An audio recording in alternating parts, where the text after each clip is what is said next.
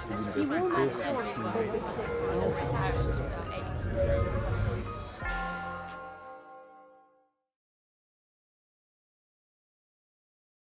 Hi, good afternoon. My name's Ken Amor. I'm not an astronomer, I'm a geologist. And so I'm going to be talking about looking back at our own planet this afternoon. And in particular, the subject of my talk is going to be large meteorite impacts. So if we take a quick tour around our solar system, almost with one or two exceptions, all of the rocky bodies, all of the sort of rocky planets, they're all pockmarked with these sort of strange circular depressions, which we call craters.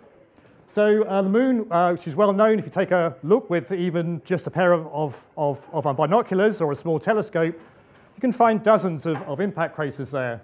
And various space missions that have been talked about this afternoon, looking at asteroids, Mars, Mercury, Venus, all show us that they're all pockmarked with these impact craters. So there are, as I said, there are just one or two exceptions.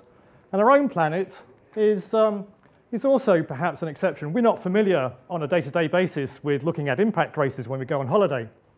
So, however, there are actually 182 confirmed impact structures on Earth of varying ages. And this is a map illustrating the locations of where they are. There's a couple of things that I'd like to point out about this map. One of the most obvious places where there's an absence of impact craters is in the oceans. And this is because water actually makes a very good shock absorber. So all these impact craters, they're formed by, I've said this before, but all these impact craters are formed by other pieces of rock traveling around within our solar system. Occasionally they collide with the planets, with our own planet. They're traveling at speeds of about 38,000 miles per hour. So they produce a very huge amount of energy release. And typically, impact craters are about 10 times the diameter of the object that's actually colliding with the planet. So, but water actually makes a very good shock absorber. And even though we don't know what the surface of the ocean floor looks like in great detail, to date, no impact craters have actually been found on the ocean floors. What has been found down here in the southeast Pacific is a strewn field of meteorites dispersed over a wide field of area. And what happens is that the water breaks up the meteorite and it just sort of, all the various pieces, the fragments, just settle down on the ocean floor. But another thing that's pointed out about this map is that up here in Scandinavia, there seems to be a preferential concentration. So that's not some celestial vendetta against Scandinavia.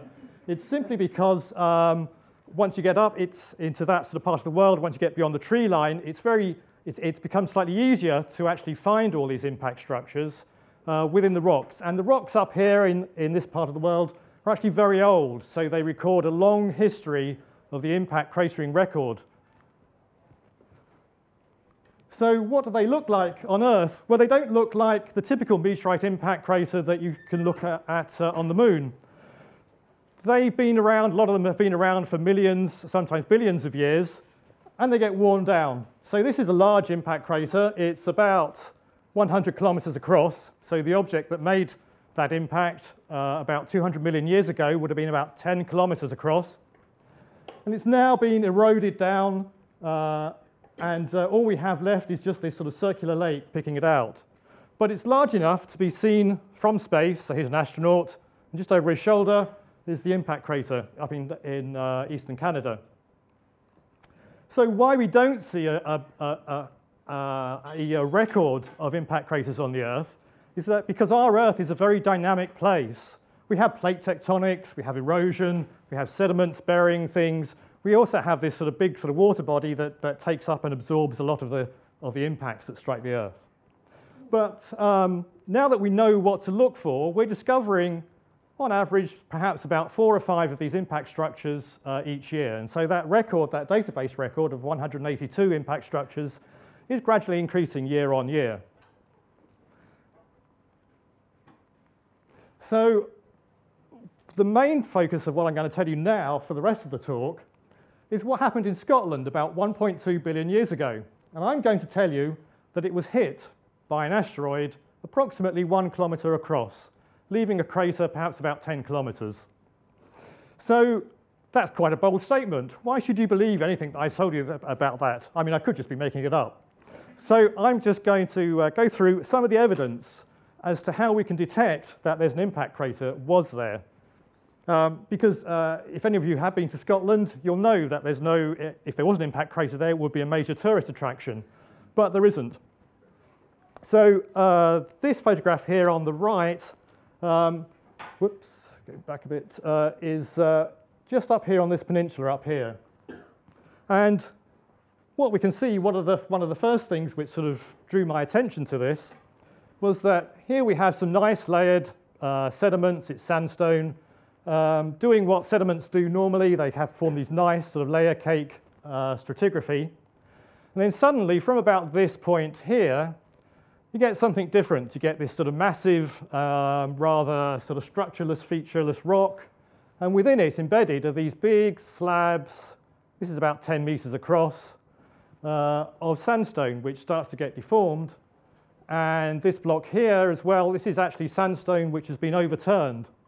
So there was something quite extraordinary went on at this at that particular junction.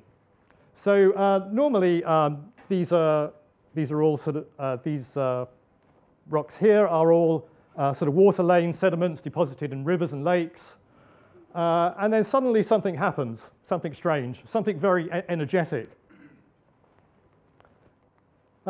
This is another sort of close-up of that sort of rolled over rock. So this is actually a block of sandstone embedded in this other sort of rock type. And you can actually trace the bedding through, and it's been completely overturned. So what's going on?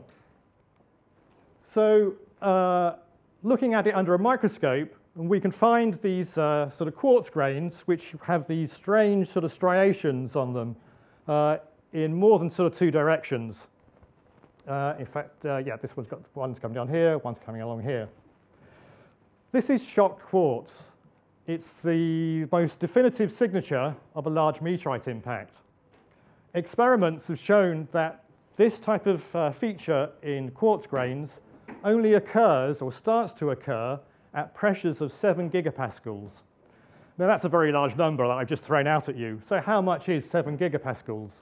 Well, it's about 70,000 times the atmospheric pressure in this room. And such high pressures don't occur normally, or in fact don't occur at all within the Earth's crust. So the only natural process that we know that can generate such high pressures are by large meteorite impacts. So I told you already that typically these bits of rock that sort of occasionally fly into us from space, they're traveling at very high velocities, 38,000 miles per hour. And it's that sort of energetic process which, when it collides with another body, produces these enormously high pressures. What else have we got? So this is a slab of polished rock. It's the sort of, perhaps the sort of thing that you might find on your kitchen worktop. And although it's a little bit grainy, the main features in here are that it's actually a bit of a jumble of different types of rock. So there's these sort of rock fragments here, a couple of sort of brownish ones here, and then you have these sort of dark green, big sort of irregular blobs, which are dispersed all the way through with these sort of strange sort of finger-like structures. This is, or it was, impact melt. So this sort of very high energetic not only shocks the ground, but it also melts it as well. And as the crater forms and material is ejected away from the point of impact, all this sort of impact melt gets thrown out and it gets mixed up with all this pulverized rock. And it then goes and gets deposited around the crater in what's called an impact ejector blanket. So this is the material that just gets thrown out of the crater surrounding the impact crater itself. And it's just a complete jumble. It's a real mess of different sort of rock types and rock fragments. Oh, I thought I had another slide there. Okay, so these are the main sort of lines of evidence that we have. Other lines of evidence are geochemical evidence. So when we analyze this material, it contains high abundances of the platinum group elements. So why is that significant? Well, as you know, platinum is very expensive because it's very rare on the crust of the Earth. So although our sort of total budget of platinum, so everything when our planet formed at the beginning of the solar system, we had the same amount of platinum and iridium as all the other meteorites. But as our planet evolved, we formed the core in the center of our planet. It sort of dragged in certain types of elements which are very attracted to iron. So these are things like platinum, iridium. So a lot of most of our budget of these metals went into our metal core. But meteorites are very sort of primitive. They're sort of unevolved materials, and so they still have their own sort of quite high abundances of these metals, of these platinum group metals. And when we analysed it, this impact ejector contains very high abundances of these metals, far higher abundances than the local sort of country rocks, which is mostly Lewisian gneiss and these sandstones. And so this is evidence again that this meteorite, as it comes in, it vaporizes, it melts, and all this material gets thrown out and gets mixed up with all the sort of country rock and pulverized rock. So that was 1.2 billion years ago. And just a reassuring statement is that impacts are still happening today. So fortunately, within sort of human life scales, really large impacts are very rare, but they do happen.